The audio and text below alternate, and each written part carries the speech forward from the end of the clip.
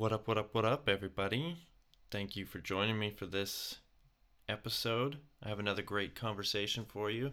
This episode, I traveled to Frankfurt, to the Frankfurt Institute of Advanced Studies, to speak with Sascha Vogel.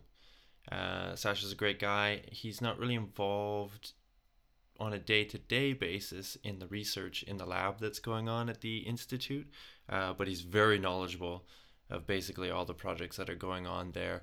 And he did his doctorate in physics, so he's also very knowledgeable in physics. He schooled me on some of the things that were going on there, because if you listen to this show, you know I am completely ignorant of physics. So we talked a little bit about that. We talked a lot about science communication. Again, I know that's becoming quite a theme here on this show, but it was fun because he's, like I said, a really interesting guy, easy to talk to, and he's quite involved in science communication. He runs a small company website called sciencebirds.de, where basically you can go there and sort of hire him for one of his shows that he does. He has a number of different shows that he does, or lectures that he does. He can prepare things, specifically for the event that you're doing, or just come and speak. He does a Physics in Hollywood series, basically, breaking down the physics in different movies and stuff like that. So some of it is in English, a lot of it is in German, but I don't know, sciencebirds.de is worth checking out. I first met him after I saw him speak at the March for Science in Frankfurt, and we talked a little bit about that, but he's really kind of the first guy that I reached out to when I moved here, to sort of get in touch in the sort of science communication field. I was still doing my PhD at that time and looking to get into doing science writing, journalism, communication, all that good stuff that I do now. And so having him answer my email and invite me to this workshop was really, really great. Sort of big thank you, Sascha, for doing that. And then thank you for coming on the show and chatting with me for an hour or so. I'll kind of leave it there. I don't want to go too much into what we talked about. It's a really great conversation. I hope you enjoy it. I hope we can do it again. Frankfurt's not too far from where I am, and so hopefully Sascha and I can sit down and do this again, because I really, really enjoyed it. And there's lots of really great research going on at the Frankfurt Institute of Advanced Studies, which we didn't get to touch on. And so I'd love to go back there and, maybe speak with some more people or speak with Sascha again. But yeah, leave it at that. Let you enjoy this conversation. As always, the freaks are going to bring us in. And then it's on to my conversation with Sascha Vogel.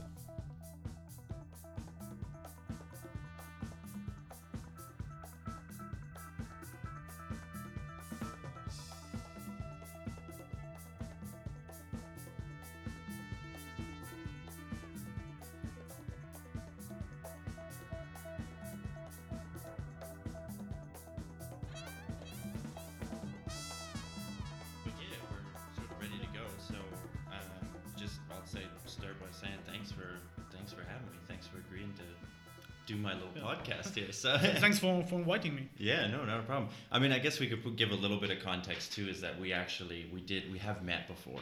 We did, yes. Yeah, you organized it was a workshop, sort of week. It was a workshop called Interdisciplinary Science Communication. Yeah. Last year, 2017. Yeah, and that was here at the Frankfurt Institute of Advanced Studies. Exactly. Yeah, and I thought it was really nice. I mean, it was quite nice. So we got in contact with lots of people. Actually, I guess usually don't get into contact with each other. We had scientists from various areas. So mostly natural scientists, but also some from other areas. And we had people from politics even. So you remember that's right. Yeah. From the Bayerische Amt für Umweltschutz, so it's basically the Bavarian state environmental agency, something like that. Yeah. Trying to figure out how to actually talk about their stuff they're doing. So it was a quite good mix. Yeah, no, it was great. And for me too, like I had like more or less just arrived in Germany and had ambitions of doing science communication stuff. So it was really great for me. But yeah, so it was at the Institute of Advanced Studies, which is where we are now. And I was just taking a look at the website that, like you had sent me, like this is the sort of research that's going on. And it seems like how much of it, I guess my question is, how much of the research is application based and how much is it within the different programs sort of feeding off one another? Because the topic range is quite wide. Yes. Neuroscience, I saw some economic stuff, computing, physics, biology. So when it's advanced studies, is there a gearing it towards application? No, absolutely not. It's not. Absolutely not. So it's all fundamental science. Yeah. So the idea was 15 years ago roughly. You have all the programs where experimentalists, especially in physics, so the founder was a physicist, or one of the two founders was a physicist, the other a neuroscience guy. Said, okay, we have all those programs where experimentalists get together and have, collaborations, and nothing exists like that for theoreticians. So the idea of the Frankfurt Institute for Advanced Studies was you get together theoreticians from various fields, so mostly at that time physics, biology, and chemistry, so neuroscience as one of the main driving forces, and do fundamental science. So over the years, so we had a lot of high performance computing coming in, a bit of economics. You said there was a scholar paid for that. And currently, though, we are doing mostly physics, neuroscience. Those are let's call it two big blocks. So what we call life sciences is coming more and more. A bit of economics, but it's all fundamental science. Yeah. So machine learning is currently coming in because it's basically a gap or a bridge between the disciplines. Yeah. Well, and that's something I'd like to get to. But so the institute was sort of, it had this idea of fostering collaboration. Yep. Or bringing all these things into one. Yeah. Okay, which is interesting because, well, I didn't know that. And it's a good point, like you said, a lot of the application people have this already. And so you've been, you might not have been here for 15 years. But certainly not. But actually, small anecdote, I experienced the founding of the institute because of the founder, Walter Kreiner. He died, I think, 2 years ago. Yeah. He was a theoretical physicist. And I was in his lecture while he founded the institute, and he always told about the progress, and it was actually quite fun. Yeah, and that's you did your graduate work in physics, right? Yes. In theoretical physics. Theoretical physics and heavy ion physics, basically. And so is that one of the things that's going on here? Yes, actually yes. So we are. Yeah, that's actually Walter Kreiner was one of the main driving forces in Germany concerning heavy ion physics. So of course, heavy ion physics was one of the topics in FIAS. So is it? Let me get, because I'm ignorant to physics. Okay. Heavy ion physics. We'll change that. Yeah. Heavy ion physics. This is in the same vein as particle physics. It's a dirty particle physics. It's called. So you're some people call it working with larger. You're not. This isn't the type of thing that they'd be doing sort of at the big colliders. Oh yeah, they do. Okay. So, but instead of having like a proton and a proton basically smashing together, that would be particle physics. We do it with heavy ions, as the name suggests.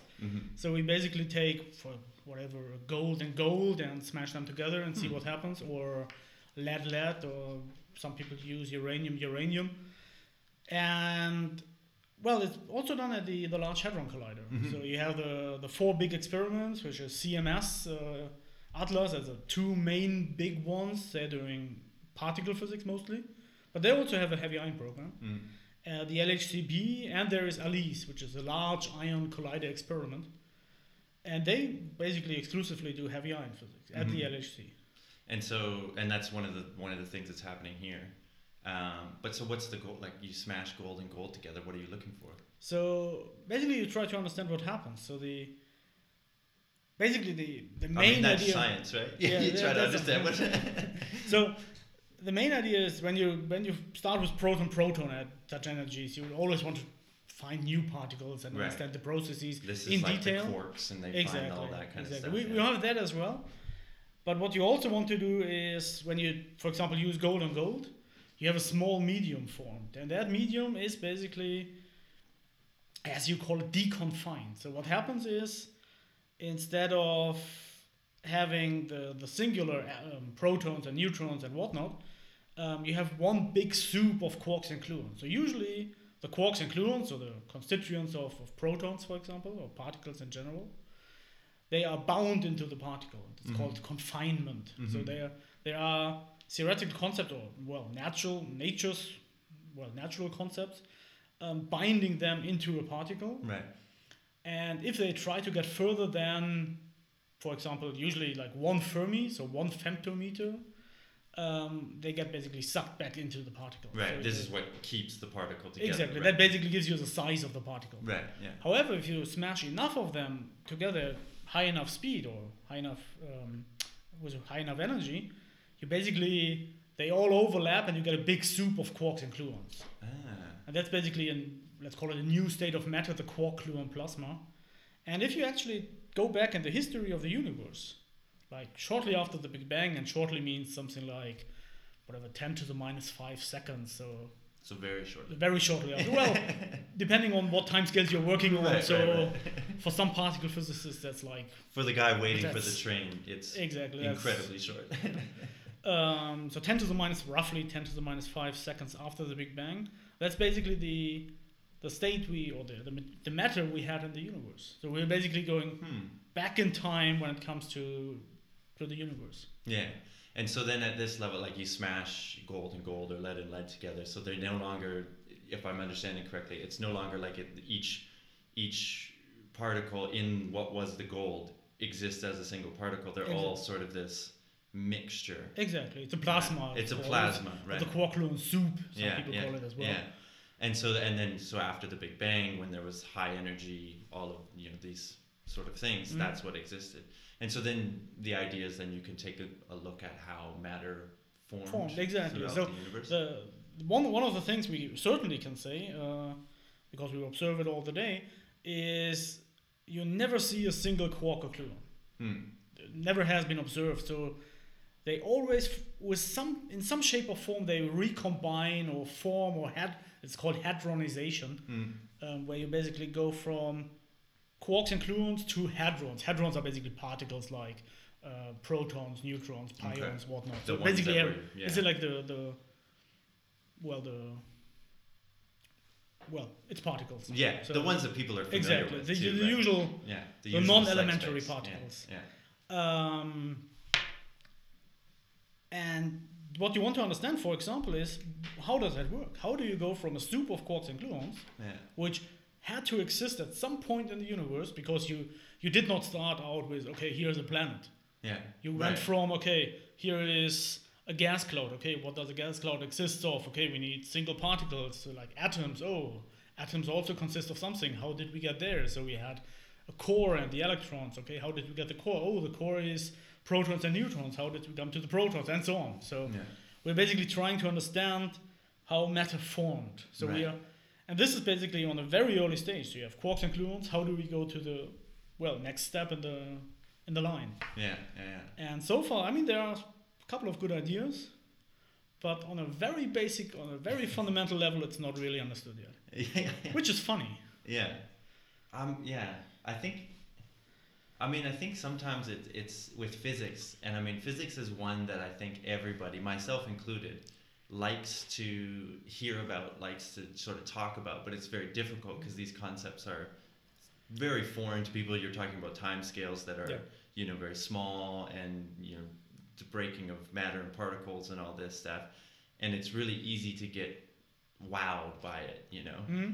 And I guess my question or my thought is, like, how much do we know? Like, in some senses, it feels like we know nothing, but in other articles or whatever I read, people will be like, well, we got a pretty good idea of, the Big Bang is pretty much a certainty and all these things. So where would you fall out on that? It's, especially in science in general, but I can talk for physics because that's why I know it. Yeah. You never really know, I would say. So, right, yeah.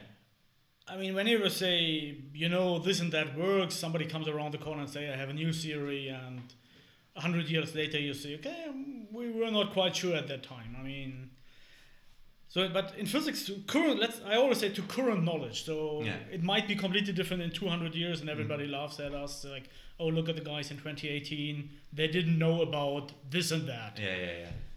Just as we look back and like 300 years ago and say, "Oh, Newton, he didn't even know quantum mechanics." He couldn't have. That's fine. So, but to current knowledge, we have a pretty good grasp on about 45% of the universe. So that's what we call the observable matter, the baryonic matter, as we call it. Which are the particles I just described, the protons, neutrons, and so on. So basically, the thing we consist of. Right. The stars, galaxies, people. All the elements we've discovered. The elements, hydrogen, carbon, and so on. So we know about that. We know that there has to be more. And why do we know that? Because we know that gravity is a thing. So that certainly works. Everybody hopefully agrees. I don't know. We haven't gone to some corners of YouTube yet. We might find. Let me check outside the window. There is nobody floating. Yeah. So the gravity works, and also gravity works on a cosmological level. So basically, just by looking at how planets and stars and so on and everything moves, so we know that there has to be something, otherwise things would move differently. Right. However, we don't know what that is. And there are certain observations, for example, the WMAP experiments and so on, where you can get a good idea of how it should be distributed and so on. But it's called then dark matter and dark energy. Right. This I've heard of. Yeah. Exactly. For example, that's what the LHC is looking for. For example, particles which could be what we call the dark matter candidate or dark matter candidate. Sorry. But so far nothing has been found. Right. Which is interesting enough. Yeah, that one always kind of freaks me out, and but again, it's the sort of like tip of the spear sort of. This is the great unknown. But it's basically, so you have these equations that show how things move, and so we can use those equations to predict, planetary movements and all this stuff based on gravity. But in order for those predictions and equations to work, there's like this unknown variable. Exactly. And, right. And that's what we term dark energy or dark matter. Dark matter and dark energy. Yeah. So then. But we call it dark because we don't know what it is. Yeah. Let's be blunt here. Yeah, I guess even when you put a name on it, people might think, oh, well, we have some sort of idea, but there really is no... I mean, there are plenty of ideas. But nothing... I mean, theories, it's... Right. But physics in the end is an empirical, an experimental subject. I mean, in the end, you need an experiment which says, this is it. Yeah. But if it's something, so foreign to the we have, but I guess it's the same. Newton wouldn't be able to understand what a particle was or what a neutron was and all this stuff.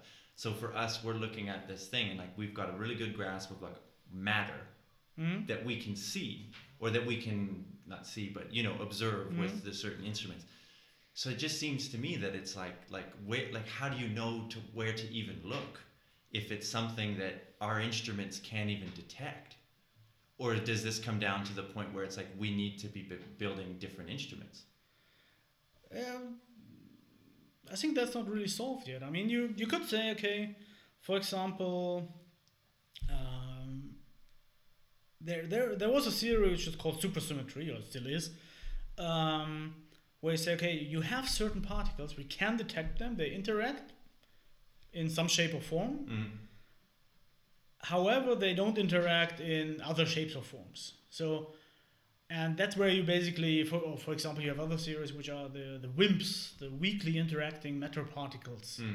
So you say they are there, they interact by gravitation or gravity, but they don't interact with other forces. Like magnetism or like something? Electromagnetism or other things. Yeah. So there's always an idea, but it's basically looking at, okay, let's try something. Yeah. So there is no, I mean, when you don't really know what you're looking for, there's never a straight path in science. Right. I mean, you just try things out and see what works. Yeah. That's basically how all of science works. I mean, unless you have, a new field and the first steps are quite clear sometimes, but usually when you are at a point where you don't know where you're going, you just try things out, which is fine. So absolutely, That's why scientists are paid, basically. Or are being paid for. Yeah, but I think that sometimes people don't understand that.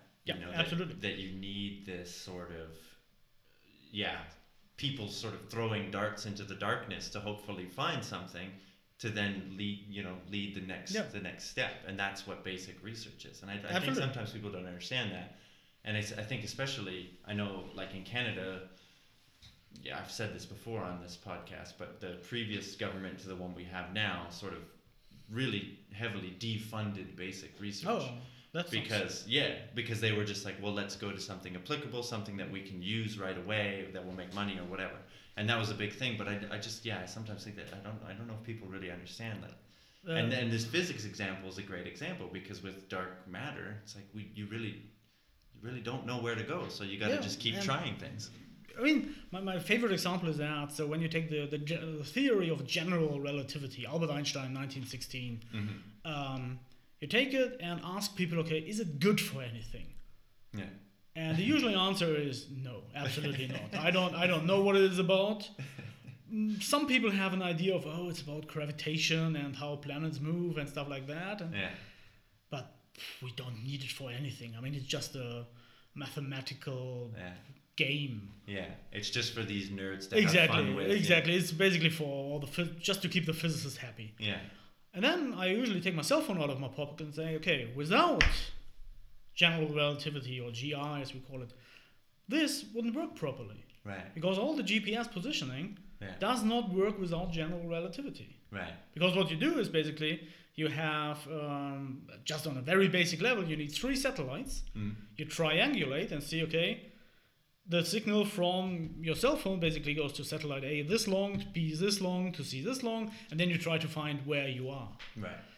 However, you are in a gravitational field. Yeah. Which and it basically distorts the ways. So you cannot really say the way here. Well, let's make an example. The space basically is not as flat as we think. So. And this is basically what general relativity tells you.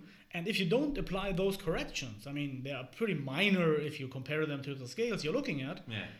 But I think for cell phone GPS, it makes a difference of something like 10 to, 15 meters, something like that. Right. And it makes a lot of difference whether you're on the right side of the highway or the wrong side of the highway, which is 10 meters.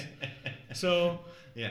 It has a very practical application, a very, very practical application. Everybody uses it. Yeah. And if we had not discovered it like 100 years ago now, we couldn't do it. Yeah. And there are so many more examples where fundamental science, like 30, 40, 50 years later, actually went into application. Yeah.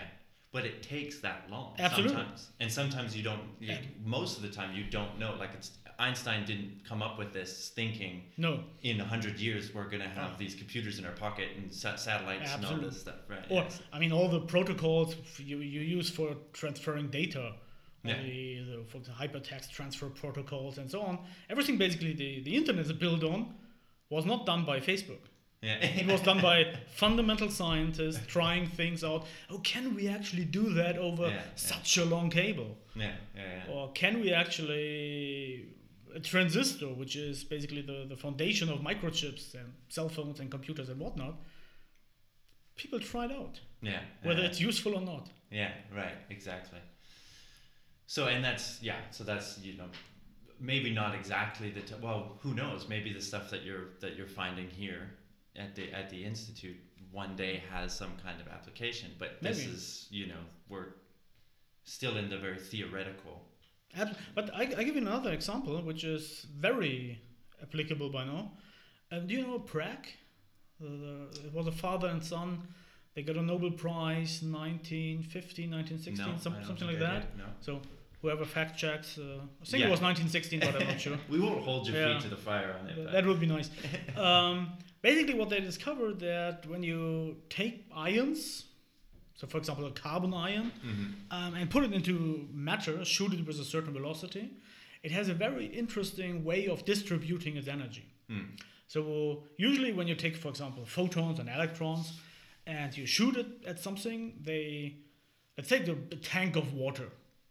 And you shoot electrons at a tank of water. They lose most of the energy at the surface. And then some of the energy basically goes into it, but it exponentially or so decays. So as you expect, basically you hit it and on the surface most of the thing happen, and the more you get into the matter, the less happens. Yeah. If you take an ion, for example carbon, that's the most famous, it actually at the surface, depending on velocity, you can always calculate that, not much happens, but at a certain distance, a couple of centimeters usually, it loses basically all of its energy and then nothing again. And that has been fundamental science, and nobody really cared. Why should we use it? It's a nice finding, but who cares? Yeah, it's interesting, but so exactly. What? Yeah. So what? Exactly. Of course, it had its applications in other fundamental research, because you could do analysis of, I don't know, crystals and stuff like that. But sure, yeah. So other scientists could use that. Yeah. And somewhere I think in the 70s, maybe, again, don't hold me to that too strictly, but there has been, I assume it went like that. I don't know the whole story, but when you have the medical problem, and I assume a doctor talked to a physicist at that point, we have that the tumor in the head, the brain tumor, and if we shoot with electrons at it, we basically destroy the rest of the brain, because let's assume the tumor is right in the middle. Yeah. Well, most of the energy is deposited on the surface, so you basically, yes, you get the tumor, but you also get the rest of the brain. Yeah. This is like a chemotherapy type. Yeah. Exactly. Yeah. And radiation and chemotherapy. Yes. Yeah. And what you can do, you have pull some tricks and say, okay, you shoot from various angles, and then it basically has an interference in the middle, and you get a bit less on the surface and a bit more in the middle and all that. And at some point somebody said, okay, why not use ions? Because on the surface nothing happens, everything happens in between or in the middle, and then nothing happens again. Yeah. And then they did that, and that's actually running very successfully. Yeah, so you can target that, you can basically avoid the tissue that you don't want to get. Exactly. You have, pretty much no side effects. Yeah. There's currently the question of fragmentation and stuff like that, but there's certainly much less side effects than conventional therapy. Yeah. Which again, it was fundamental science. Now we are curing brain tumors with it. Yeah, it's amazing. I mean, to me, it was always like, I imagine you're kind of the same way. It's like a fan of science, right? Like we both sort of studied this, got into it. So to me, like, I never thought about having to justify it. To me, it always made sense. There was these applications that we might not find yet. To me, it was also too like this, like getting back to the dark matter stuff. It's just like, why wouldn't you want to know? Absolutely. And why isn't it like, this is why I always say to people, it's like, now is sort of the best time to be alive. Obviously, we've got like great progress and things like this, but it's also, you're always, the next discovery is just around the corner, the next big thing, so you're kind of staring into the void being like, what could be out there? And to me, that should, that's motivation enough.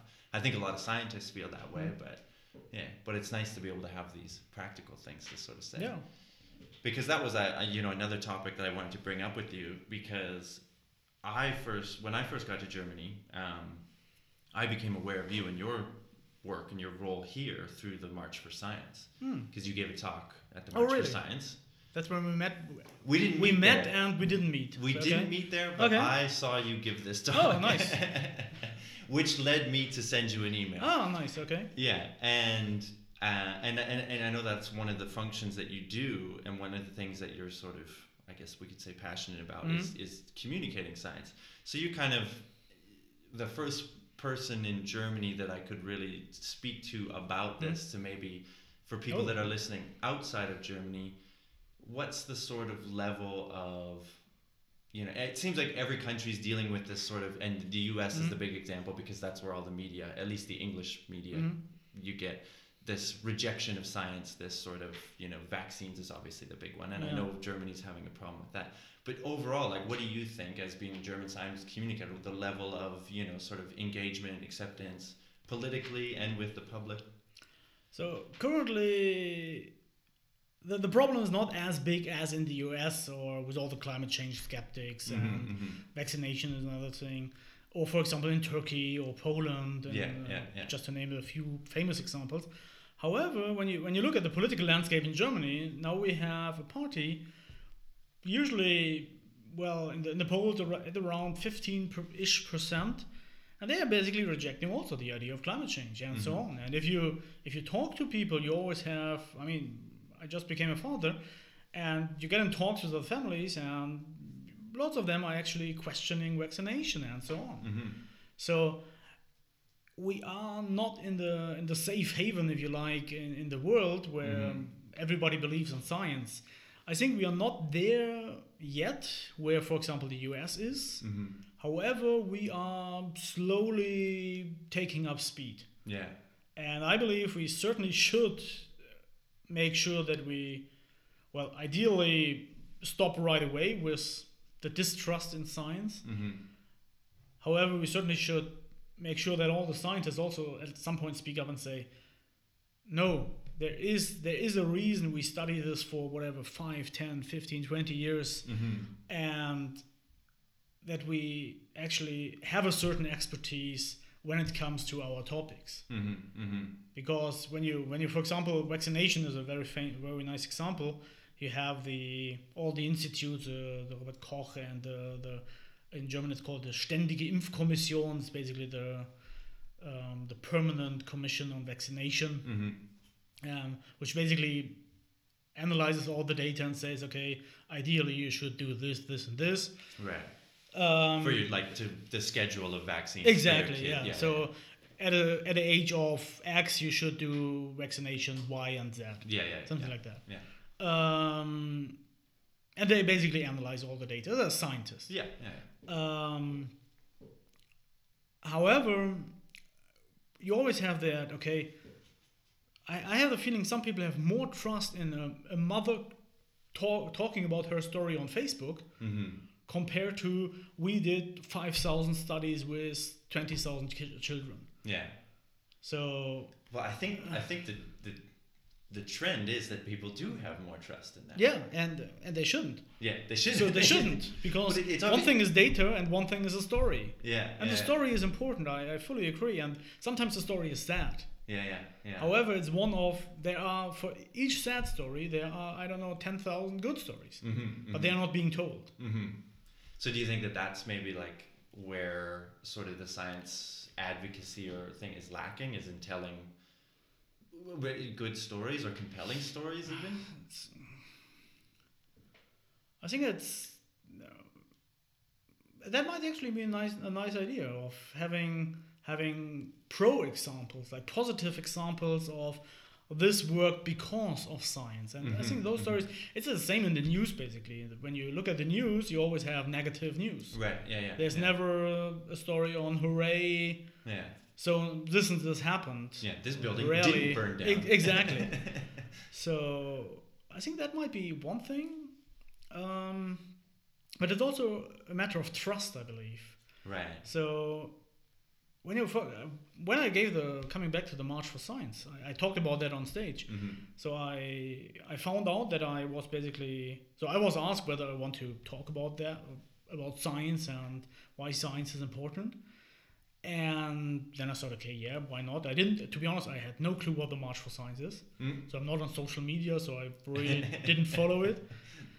And then some reporter called me and, what are you going to talk about on Saturday? I was like, it's Wednesday. I don't know what I'm going to talk about. Yeah. I have like gazillion days. Yeah. And, but you're so prominently praised. And I was basically after the, what was it? The head mayor, the university president, the other university president, and another university president, and then it was me. Yeah. Like, oh shit. I have to come up with some data and knowledge and numbers and facts and whatnot. You really put the pressure on you. Exactly, and I didn't know. So they said, I'll do 5 minutes and it should be somewhat funny. Yeah. But then I got an email by one guy basically pointing me, the March for Science, you know what kind of people these are, and he sent me a couple of links. And so I looked at these links, and the websites basically said, okay, all scientists are either paid by by big pharma or the intelligence agencies and I don't know what kind of companies. Yeah. So it's all conspiracy theories, evil companies. And to be honest, if some big pharma company wants to support me, I can glad you give me my email address. However, it didn't happen really yet. So also the intelligence agencies are gladly invited to pay me loads of money. So far, it unfortunately has not happened yet. Yeah, but that's what you would say if they would. No. maybe, yes.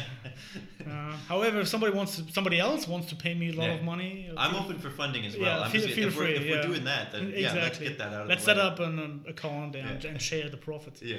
However, the problem is this does not happen. Of course, if you have scientists at pharmaceutical companies, of course they want to promote their products and so on.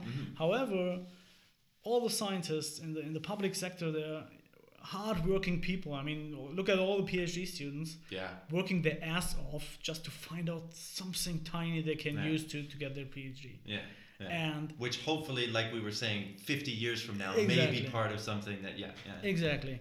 But that's not what they're doing. They're not looking at in 50 years that can be applied. No. They're doing it because it's fun. However, at some point we put as much trust into people saying no, all science is bullshit, and they don't even do science. They have no experience with no experience whatsoever usually, as compared to the people who are actually doing it for 10, 15, 20, 25 years. I think that's troubling. That is troubling. We should. I mean, when my car breaks down, I don't go to somebody. You never repaired a car. Maybe want to give it a try. I go to an expert, and that's basically what we also should do when it comes to science. Right. Yeah. And currently, we're going to the mother on Facebook. Yeah. Well, but I think it's important. I mean, because it gets kind of frustrating, I think, for people in our position that sort of work in this area, because we can say these things, right? But there's.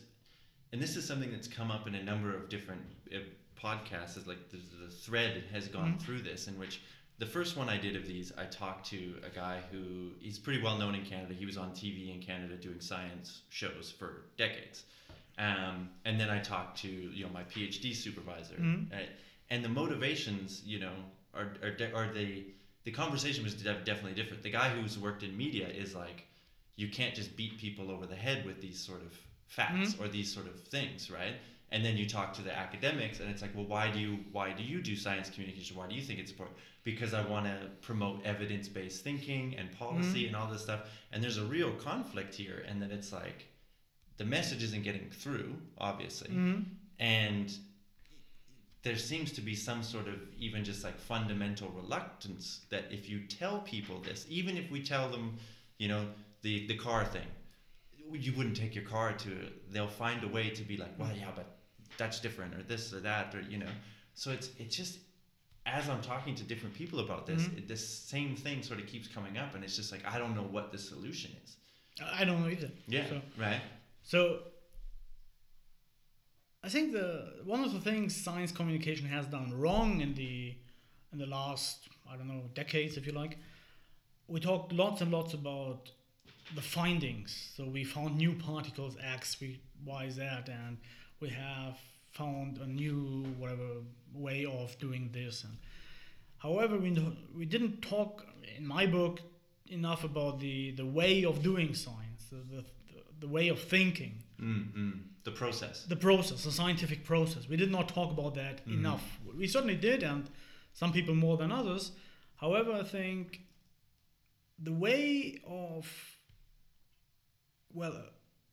a scientist to think is much, much different from a non-scientist. And it's basically you have, if you look at politics as an example, people try to find the arguments basically to fit their ideology, if you like. However, as a scientist, you're trained to, okay, these are the facts. What is the next step? Yeah. So, and what's the possible meaning or conclude? Yeah. And okay, I thought it might be that, but now we have two more facts. It cannot be that anymore, so we have to change our thinking. Yeah. You're always adapting. Yeah.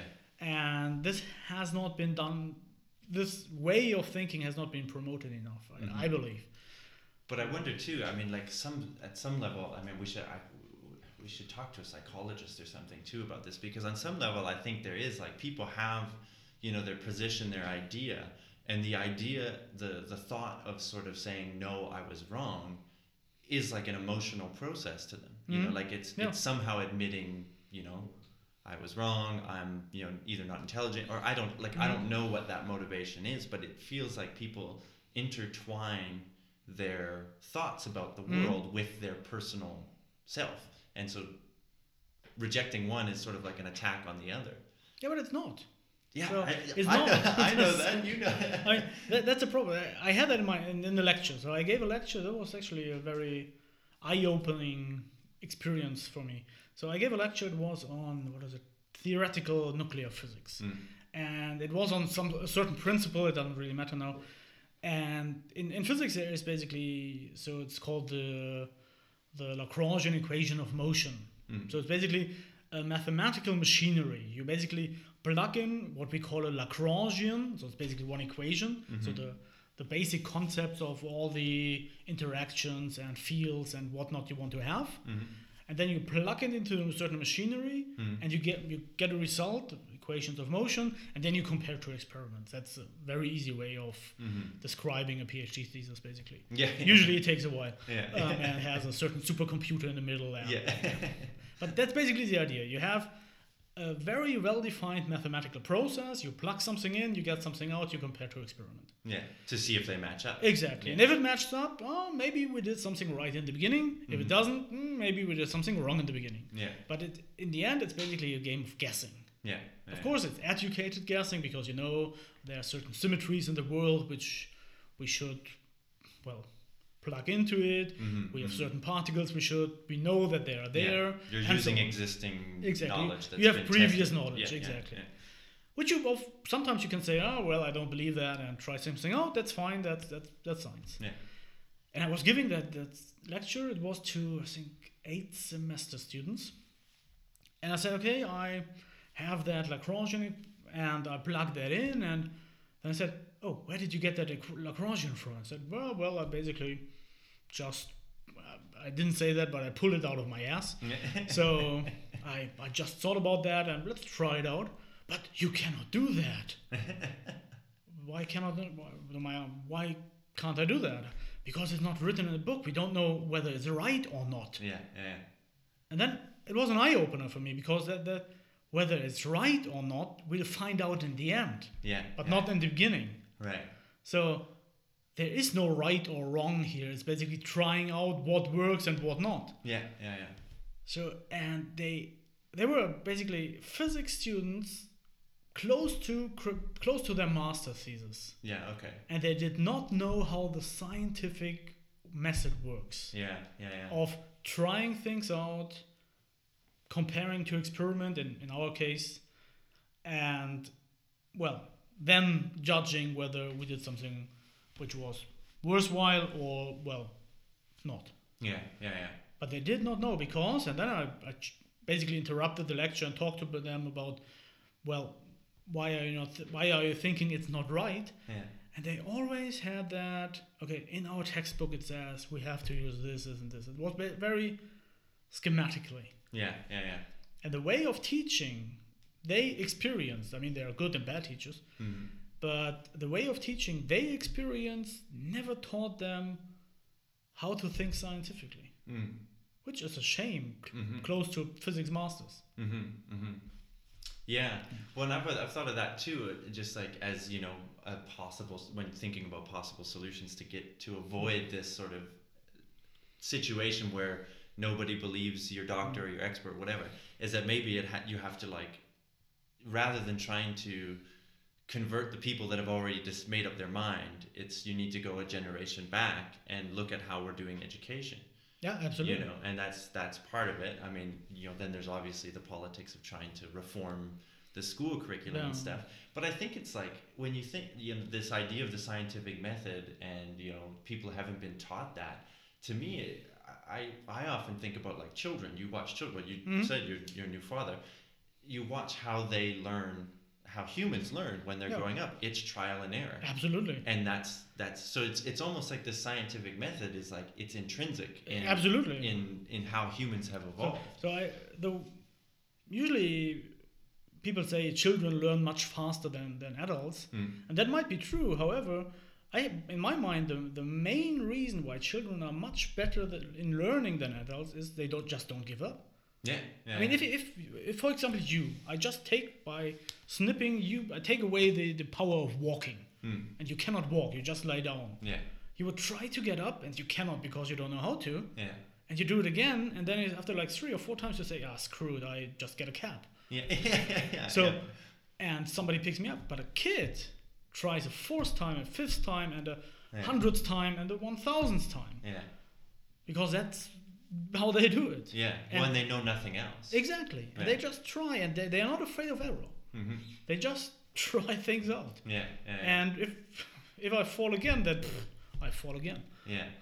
Which is beautiful. It is. It really is. I mean, it's the persistence that they have, but and again, like not knowing anything else, they have no preconceived notion of, well, this should work, this shouldn't work, or I've been told this, I've been told that. And it basically all breaks down in school. Yeah. And the current way we are basically living and doing school is, I believe the first, this, especially in mathematics, for example, this is wrong. Of course, there is right and wrong in mathematics, but why not say, you're saying 3 and 3 plus 3 is 7. Why do you think that? Yeah.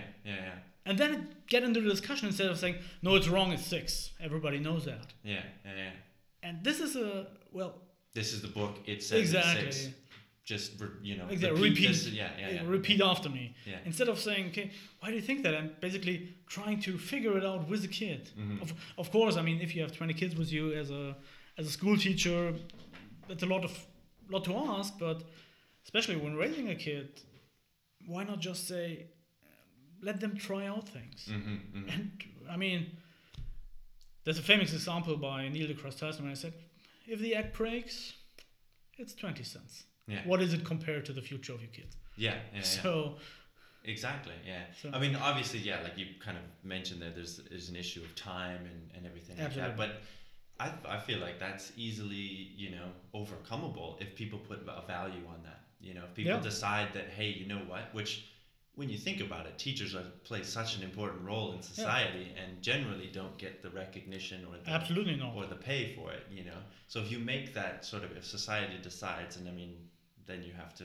Obviously, it's not as easy as that. It's absolutely not. But it's I think that's a step, and then something we kind of talked about a little bit before we were recording here is just like and it came up, I think, is telling the stories behind the science, but also the people behind it. Absolutely. I mean, I think that's an important thing here. I mean, we can, that's what I like doing with these podcasts, because you talk to people, that are scientists, and you see that, oh, hey, they sound like me, they might. They look like me. They look like they might, curse every once in a while, like this kind of thing. They certainly do. Yeah, exactly. In my experience, I always say to people, it's like, if you have gone to any scientific conference, you'll see how normal these people really are when the open bar opens up. Yes. So I think that's a thing that could also be done, but it's I don't know. It seems like it's a bit of an uphill challenge, because a lot of science engagement stuff, and I wonder, you've, and we can jump to this as well. Your what's it? Sorry, the name's escaping me now. The Science Birds, yeah. Yeah, so it's sort of a live thing, but it's how much of the audience is already, you're already sort of preaching to the choir. Like the people that show up to these events are already. It depends what we are doing. So we have various programs. So for example, I run a program which is called in German Wissenschaft zum Anfassen, which is hands-on science. And we take some exhibits on certain physical phenomena, so nothing major. Nothing major is maybe not the right term. So we have particle accelerators with us and stuff like that. But sounds pretty major. It is major in a sense. But we also go to primary schools. Yeah. And we talked to them. What do you think science is? How do scientists look like? And when you start, I mean, I have a 100% success chance so far. When you ask a primary school kid, how does a scientist look like? You always get the white coat. Mm-hmm. Yeah. In the beginning. Yeah. And I never wore a white coat in my life. And I still consider myself a scientist. Yeah. So, and many scientists never did. So, and then we do like an hour or two of playful science, and we let them experiment, and we never tell them, okay, this is how it works and you should repeat this to get to that result. But we ask the question, sometimes we just go to an exhibit and say, what do you think it is? Yeah. And they have no clue because they cannot. Because they have never seen a superconductor or something like that. Because, well, most people don't do that in their physics studies. But then we ask the right questions and we let them experiment. And sometimes it just doesn't happen. Yeah. So, well, it just doesn't work, and then we do something else. But it's basically, they don't have any pre-knowledge of science. So we are basically forming their way of thinking about scientists. So sometimes you have, when you, for example, go to in the school, to what we call a Leistungskurs. It's how would you translate that? I'm not sure. So basically so in Germany, basically in the end, you have to select 2 subjects which you're doing very intensively. Okay. And before you do your degree in school. And the people choosing physics, obviously, they know about physics and they want to do physics and potentially want to study physics. So then it's also a bit of preaching to the choir, but then you get into completely different discussions. Then you get the discussion of, okay, how do physics studies really work, and what is it really to be a scientist instead of what we see in TV, for example. And in other projects, for example, when we do the same exhibition and we go to the Hessentag, it's we talked before we started. Festival. State festival, 10 days, everything between bratwurst and political affairs. And there you have like 20 to 30,000 people coming to the science area and experimenting with us, and they have no clue whatsoever is happening. So it's basically a good mix of people who already know about what we're doing and just getting a deeper glimpse into it, or basically people having their first contact with science. Right, and so it's all about making yourselves visible to different audiences, and then sort of tailoring the sort of questions in the program to it. Yeah, I mean, that's one of the things I think back home in Calgary they did, and I mentioned it during the workshop that you put on, is this science festival that they do every year, this Beakerhead Festival it's called. I haven't seen anything really like it, and to me it's a really great example of this, where you're just like, look, we're going to make it visible so people will see it, and and it's and the point, the goal is not necessarily to teach a predetermined fact. It's like come and interact with the thing, and ask a question and so on. Which I think people really enjoy. I mean, I think absolutely. People like to discover things. They like to see it in action, and then they like to talk to scientists. Because I had that was actually quite funny. There was one lady, it was quite a while ago already, but it was basically my favorite conversation I ever had at these events. So I explained what particle accelerators are and what you can do with them, because she always asked and wanted to know what can you use it for and so on. And in the end she said, yeah, that's very useful and you really should keep doing that. Actually, who's paying for that? I mentioned, well, basically it's you. I mean, it's all taxpayers' money to a very large degree, so it's basically you. Oh, right. What can I do that you get more money? And basically, she came in from having no idea what science does at all to, oh, this is really important. What can I do to support you? Which is actually quite nice. I mean, that was like half an hour, 1 hour conversation. Which is, when you look at the scales, other science communication methods like, I don't know, a blog or newspaper articles, they reach like hundreds of thousands people. However, not in that depth. Yeah, not in that personal. Exactly, and you need. I think the mix is it. So of course you need all the science blogs and the newspaper, but you also need scientists getting out, being visible, talking to people why this is important. Yeah, I agree. I mean, so I kind of mentioned that I was the group in Marburg sort of approached me to talk to the grad students and maybe develop a project for them, and they all had the idea of we could do a video, we could do a podcast, YouTube, and I was kind of like, you know what though, I think these live events, I was kind of trying to maybe plant that seed, because it's like I think those are some of the best, and if you put yourself in a situation where you are gonna get, and that's the right, you need the right conditions, like in Hessentag Festival is a great one for that, because people are just going to be walking by and see it. That's really good. And then so the science bird thing is this, how does that, what's that about? That's basically a conglomerate of people. So I did a lot of science communication always as a hobby project, basically. I do a bit of the institute, but I also run like talks. For example, I run a program which is called Physics in Hollywood, which is quite popular by now. It's basically, the idea is, does the science in Hollywood movies work? Yes. So for example, if James Bond does this and that, does it actually work? Or when Spider-Man saves Mary Jane with a spider web, does it actually work? And so on and so on. Star Wars, lightsabers. So you're ruining movies for people. Well, sometimes it works as well. So also you don't really... Some get it right, yeah. I try to... Again, I try to tell a story of, the string of things that don't work, and then surprisingly something works, and it's always 80% comedy, but it's also 20% science. Yeah. So the idea is, and it actually made it to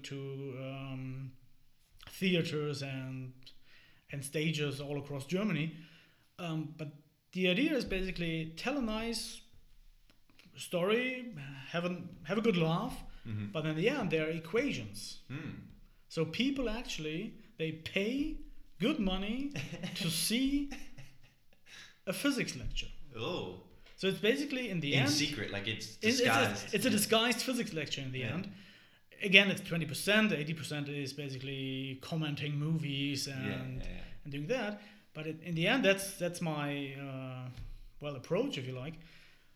In the end, I always explain scientifically what happens, and with equations.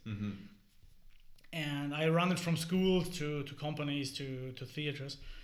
And especially in schools, the feedback is always like, we are glad that you also really explain stuff. So that's one of the main things I do. I run an experimental show, which is called, together with a colleague, which is called the Quantum Mechanics. Which is basically the idea is, I am the theoretical physicist and my colleague is the experimental physics, so the quantum and the mechanic. Okay. So he actually also comes in a mechanic outfit. And then we basically blow up things on stage. Which people love. Which always works, so it's always fun. So, but it's always explaining things. Yeah. And so I ran a bit of things.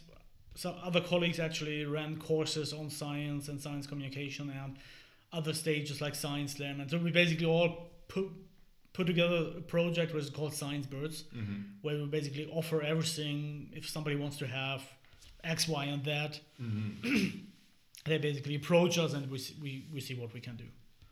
So it's like tailor-made sort of events. Exactly. So you want the last thing that was actually fun. We had a funeral slam. Whoa. That was fun. It doesn't sound like fun, but it was fun. So there was, how would you call it? It's the Graveyard Gardeners of Frankfurt contacted us by some contacts. I think went a couple of loops, and they had the problem that not enough visitors are coming to the graveyard, which in Germany now, as I learned, is a big problem. Because people, I mean, you think at some point everybody has to visit, but it's not the case, because there are other options where you can actually bury yourself. And they have something like a day of the open door, and which doesn't sound too fun at a graveyard. Yeah.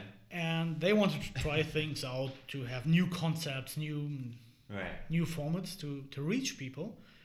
And they saw we doing that Science Slam thing, and they approached us, what can we do to make graveyards more visible and more interesting, that a younger generation actually comes and visits and actually thinks about death, in a sense. Yeah, and the role of the graveyard. Exactly, and usually the visitors are, let's say, 70 plus. Yeah. And they wanted to have visitors more like in the younger age region. And what we came up with, there was it's called the Funeral Slam. We invited a couple of preachers and people speaking at funerals. Okay. So, professionals. Yeah. It's funeral. I don't know what the English term is. I'm not even sure. I know what the Trauerredner in German, but I know there's an English term. I just can't think of it right now. So basically, people giving the last honors at a funeral, not preachers. Sometimes they're preachers, sometimes not. Yeah. And however, we said, okay, we give you people like 2 weeks or a week in advance, and you basically give us a speech on this person. For example, one person who died was Batman, or James Bond, or Goethe, or who else died? People like that. Marie Curie actually also died again. Right. So we said, okay, we mix basically fictional characters. Homer Simpson, he died. Fictional characters and people who really died at some point, but it was a long time ago, so nobody's really affected anymore. Yeah. And then we let them give a speech on these people. Yeah. And then the audience can vote which they like best and so on. So it was actually really, really funny and very well made. Yeah. Because you had professionals thinking about, okay, how can I let Batman die? Or James Bond. And you had a room, we had roughly 200 people. That was the maximum capacity of the hall. Yeah. We did in the main funeral hall of Frankfurt. And, people thought about death and funerals in a different way after that. Yeah. So things like that, we're doing also other things. So everything that's fun and scientific in some shape or form, we do. Wow, that's great. And do you have a website or anything? It's sciencebirds.de. .de. Okay. Yeah, we're German, so sorry for the pronunciation as well. If you get that far, you probably realized. yeah, I think so. Yeah, well, that's really cool. I mean, we've been going for about an hour here, so it's usually about the time where people start to get tired. Yeah, but if you're doing okay, we'll keep going a bit. Yep, yeah. I'm here. Because I wanted to. I mean, I'm a little torn now as to where to take this, because I got a couple more specific science things. Something at the specifically here at the Institute. One of the projects that caught my eye was the supercomputing project. Okay. So I was wondering if you could talk a little bit about that, because how is it described? Exascale? Exascale? Yeah. Do you know this one? I think that is that the physics one? I think it was. Yeah, I think it was in the physics. Exahype. Exahype. Oh yeah. That's the gravitational wave people. Yeah. So it seemed to me like they were designing or wanted to use supercomputing to map like these really complex systems, like earthquakes and know, blood in your body and this kind of stuff. But my question really was just like, this isn't what they're working on, because I didn't really understand it. So it is not really working on a hardware advance. It's like a software, like algorithm sort of. Yes, so we're looking at it from different angles. But we have one person actually doing it from an implementation point of view, so hardware. Mm-hmm. So one of the main things actually being developed here, which is actually quite application based, which is fun for institute doing fundamental research, but it went into application very fast. Was basically building supercomputers from standard components. Okay. And which is nothing new in a sense. However, the implementation is the interesting part, and the cooling. Right, keeping the components cool. Exactly. The one thing you have to do with the one big problem with computers is, I mean, building a supercomputer is easy if you have an infinite amount of space and an infinite amount of energy to cool it and to power it. That's easy. So everybody can do that. You just go to, I don't know, whatever your favorite website where you order stuff and order like 2 billion GPUs, CPUs, whatever you want to have, and plug them all together. The challenge nowadays is basically to have computers which are with a given amount of energy as efficient as possible. So that's where, for example, the Green 500 list comes in. Most of the people know the top 500 list with the fastest supercomputers, which is a feat in itself. But as I said, if you have an infinite amount of resources, pretty easy. However, to build it as efficient as possible in a certain amount of space and a certain amount of cooling power and so on, that's basically the challenge nowadays. Yeah, because I think I actually wrote a piece this year about some new sort of computing thing. It's not the point. But the thing that popped out at me when I was doing research of that is that the computing sort of industry, or like, not industry, but like all of us using computers and using all that takes more energy and has a bigger carbon footprint than the aviation.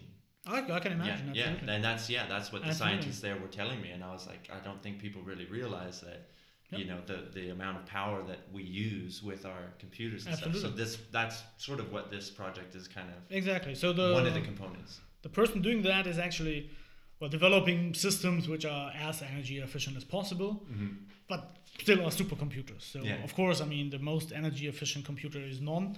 So, but still doing computing on a supercomputer level. So for example, the GSI, which is a big particle accelerator complex just like 20-30 kilometers south of here, they're using one of these supercomputers to basically have their data processed. And the big new thing about at that time was the cooling. So we have the water cooling, but not close to the components, but within the doors. Which then you can build a huge water circulation, and it's very energy efficient. So that's basically done on the hardware side. So is it more? It's more about finding clever sort of engineering fixes to cool and but build then these things. The other side is, and that's where for example, the Exahype and all the other projects here come in, is basically on the algorithms. So what can I do? Again, if I give you infinite amount of resources, you can write the shittiest code you've ever written, and you still get a result in 0 time. So because you have infinite amount of computing power. However, if I say, and that's where scientific computing power, but in all other areas as well, is you basically write now proposals for computing power. So instead of saying, I want, I don't know, 10,000 euros here, you write, I want to have as many computing hours on this cluster. So it's basically a big national thing, and it's a competition who gets computing power nowadays. So there's a real, it's a competition. If you have a good project, there's usually scientific evaluation. And that's basically where it becomes interesting. And then it becomes, okay, if I have, I don't know, 10,000 hours of computing time, of course, spread over all the processors and GPUs and whatnot. Then you want to make sure that you use them properly. Efficiently. Efficiently, yes. And you don't want to waste your time. Exactly. Because you only got as many as you applied for. So your code has to be stable, and it has to be well made, and it has to be parallel and so on. And that's basically a couple of projects here at the Institute even. So we had a physics code, which was written in, I don't know, the 90s. I actually did my PhD with this code. And at that time, actually, I basically not started it, was a very small part in that. So we had one routine. That's basically one of the codes simulating heavy ion collision. So coming back to the very beginning. So we take gold on gold and we smash it together, and I wanted to look for a certain particle, how it tracked through the collision, and that was very computational heavy at that time. And there was an old routine which figured out how it can be done. And so I looked at it, and I'm not a good programmer at all. However, I looked at it, it has to be done more efficiently. And I wrote a program with a a little help of a friend who's an IT guy, and it actually was faster by a factor of 100. Which is not because we are so good, because in the 90s this was state of the art. Yeah. So, but just by writing it again, it became faster by a factor of 100. This small routine. And here at the Institute, some people sat together and said, okay, what can we actually do to have the whole program run faster? And then some IT guys looked over it and parallelized it, and roughly 3 years later, the whole program was faster by a factor of 100 or 400, depending on what you look at. Yeah. And that's just by having different groups of people looking at it, refining it, By working interdisciplinary, because I mean, physicists. Whenever a physicist programs something, you can be absolutely sure it works. Yeah. It will be shitty code, but it works. If you have an IT guy looking at it, it will be nice code. It will be efficient. Yeah. Whether it works or gives a result is not really important. Yeah. But combining those two powers basically then you have an efficient code, which actually produces results. Yeah. So and the specific results that you are looking to find. Exactly. Yeah. So. Yeah, which is a nice idea. Yeah, that's also part of the exercise where you basically find ways of certain physical problems on supercomputers. Yeah. Well, and it seemed like that was a really one that kind of stuck out to me when I was, just perusing through the website and stuff too, because you have the neuroscience stuff going on, and then also some of the economic stuff that you said, and then there's the supercomputing thing, and I mean you can see the links right there of how in neuroscience, mapping brain and artificial intelligence and all this kind of stuff, you're going to need these computing power. Absolutely. Yeah. So, and even then in the economic stuff, I think it was about predicting risk and everything like this. You can imagine risk analysis. This is going to take, loads of computing power. And like you said, if you had all the resources, then it wouldn't be a problem. But you don't. Yeah, exactly. It's very simple. And I think it's a good point that you made, that it's like, bringing the people who need the algorithm, who need the results, and talking to someone who actually does that. Because I noticed this too, just in my PhD, when I was working in genetics. So you would have to have, small programs to search through databases or whatever it is, And I think every grad student has this problem. More so now, they all have to kind of know how to code in R or Python or something like this. But it's like you said, they're just trying to get the result. Like, they don't care about the code. They don't care, It doesn't have to be maintainable. It doesn't have to be efficient and so on. And if you're the student that gets that from the postdoc, Pat, this is what I use. Just use it. Don't ask questions. Push the button. Yeah, exactly. So it's not the best way. But and I think it's something that I think people don't think about, is like, because we're like, oh well, quantum computing. If we do these things, then we'll have all the. But it's like there's probably a lot of value in just removing the waste in some of these things that we already have. So it's cool that there's a project doing that. There was a nice initiative. I read about that. I didn't follow it through, but I think it was an astrophysics professor or postdoc or I think it was an astrophysics guy, let's call him that way. And he said, okay, the programs we are using to actually do the analysis we are doing are from the 80s. Yeah, that's... So I refuse to keep working when we are doing that. Yeah. So we are talking about developing next generation stuff, but we are using programs which are working for more than, I don't know, we are alive. Yeah. So I always said, okay, you cannot use a program as a joke. I use programming languages where the compilers are older than I am. Yeah. So, doesn't make sense. That doesn't make sense. Yeah. Exactly.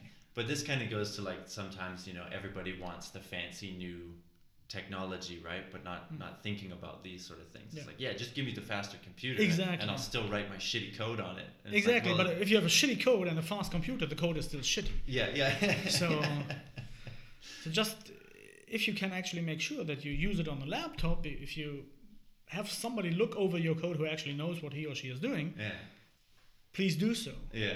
One, and I know in the genetics area that they actually brought in a bioinformatics professional to work in the department, just for these kind of things, right? Like, who it's like, so he's a little, bioinformatics is obviously computing, but for biology specifically.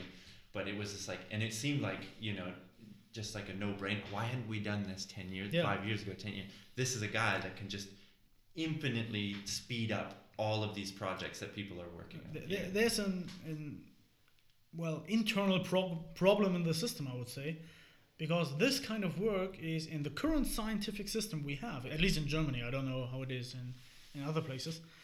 It's not really rewarded. Because if you have the standard scientific career, basically you do your studies. I take again physics as an example. You do your studies, you do your PhD, you do the postdocs 1, 2, and 3 maybe, and then you apply for faculty positions. Done. And you always stay within your narrow topic and hope somebody think it's fancy. Yeah. But if you actually, we had a couple of people. That's also a small problem at the institute here. So being an interdisciplinary institute, you cannot be as interdisciplinary as you want, because if you produce PhD students, so produce in the sense of graduate them, and they are interdisciplinary, they just won't find jobs in science. Right. Because the scientific culture is still monodisciplinary statistically. Yeah, definitely. So that's a big problem. I mean, if you, for example, take biophysics now is pretty much accepted, but if you take somebody who works in various let's say optimizing codes for physics, just staying in that example. In the IT world, in the computer science world, he's basically like, okay, you are just doing the footwork for somebody else. You're just like you deliver a product. You're not doing science. Yeah. But in physics, you're the IT guy. Right. So, but you're actually doing relevant science and progressing basically on the crosslink. Yeah. But if you actually want to have a job, it's still very monodisciplinary. Yeah. Which is something we have to change. Yeah, I agree. I mean, I think a lot of people even face this problem when they're looking at, okay, I've done a PhD, I've done graduate school or whatever, and I know that I'm not going to go into research or academia. It's like they feel like they have no skills for any other job because they've been so trained, and it's not necessarily true. I mean, you do gain skills along the way that you can then market, but it's getting people within science, I think, to respect that we all, the grad student has learned all these different things and should be like you say, like encouraged to like be interdisciplinary. But I wonder if that's changing though. I kind of slowly. But I mean, if you look at now you can actually study bioinformatics, as you said. You can study biophysics. You can study neuroscience in some places. So it's slowly changing, but it takes a while. Because it feels like it's one of those things that you always see in like press releases or like these kind of things where they're trying to promote science. When the institutions, they're like interdisciplinary. It's like the word that's thrown out all the time. It's a buzzword. Yeah, exactly. But it's still a big problem that you should encourage it more, but you also should live it basically when you hire people. Yeah. Which is unfortunately not done as much as we should do it right now. Yeah, people aren't walking the walk. Well, I mean, I feel like we could probably go on and on and on, but let's cut it off here, and we should do this again. Absolutely. And I'll say thank you again for having me down to the Institute and agreeing to do this. It was a great discussion. If you have any sort of websites or anything, you gave the sciencebirds.de. Yes. If there's anything else, that you want to let people know. Totally, it's sciencebirds.de. Have a look at Physics in Hollywood. That is usually great fun. It's also available in English. Okay, cool. There's a German version on YouTube, but I don't know whether the English version is up yet. Okay. So we're currently working on the social media stuff. Right. But apart from that, thank you for having me. Yeah, no problem. That was great. All right. And thank you. We'll leave it there.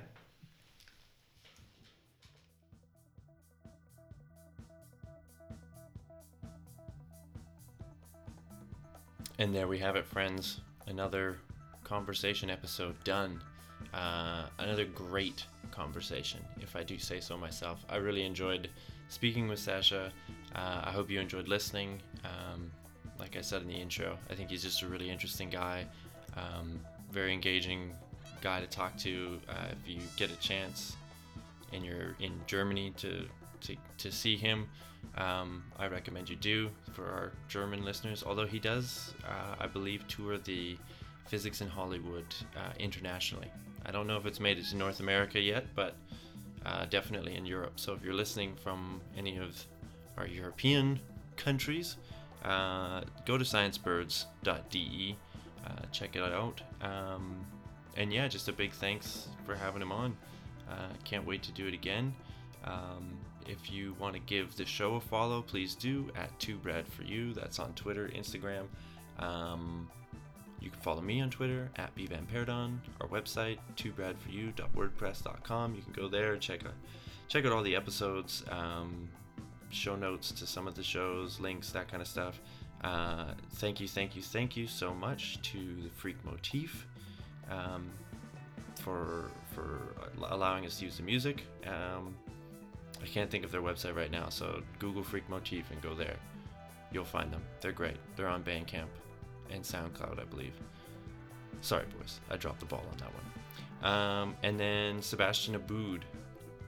SebastianAboud.com. Check him out. Great graphic designer. Living the life out on the west coast of Canada, Vancouver Island. He did the artwork for the show. He's a big help. He's helped me out with any sort of logo thing that I've ever needed for any of the podcasts that I've done. So he's been a big supporter since the beginning. So always want to shout out to Seb.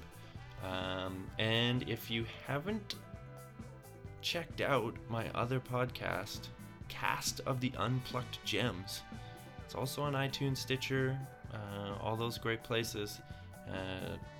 Podcast dedicated to going album by album through the catalog of the Tragically Hip, the great Canadian band, the Tragically Hip.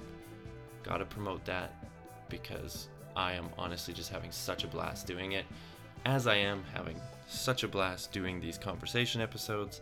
We're hoping to get some more queued up for January, and we're hoping to find my co-host Brad and get him back in here for at least a year-end special, but we'll see what we can do. So until then, thank you always for listening, and have a good one, and we will see you next time. Bye now.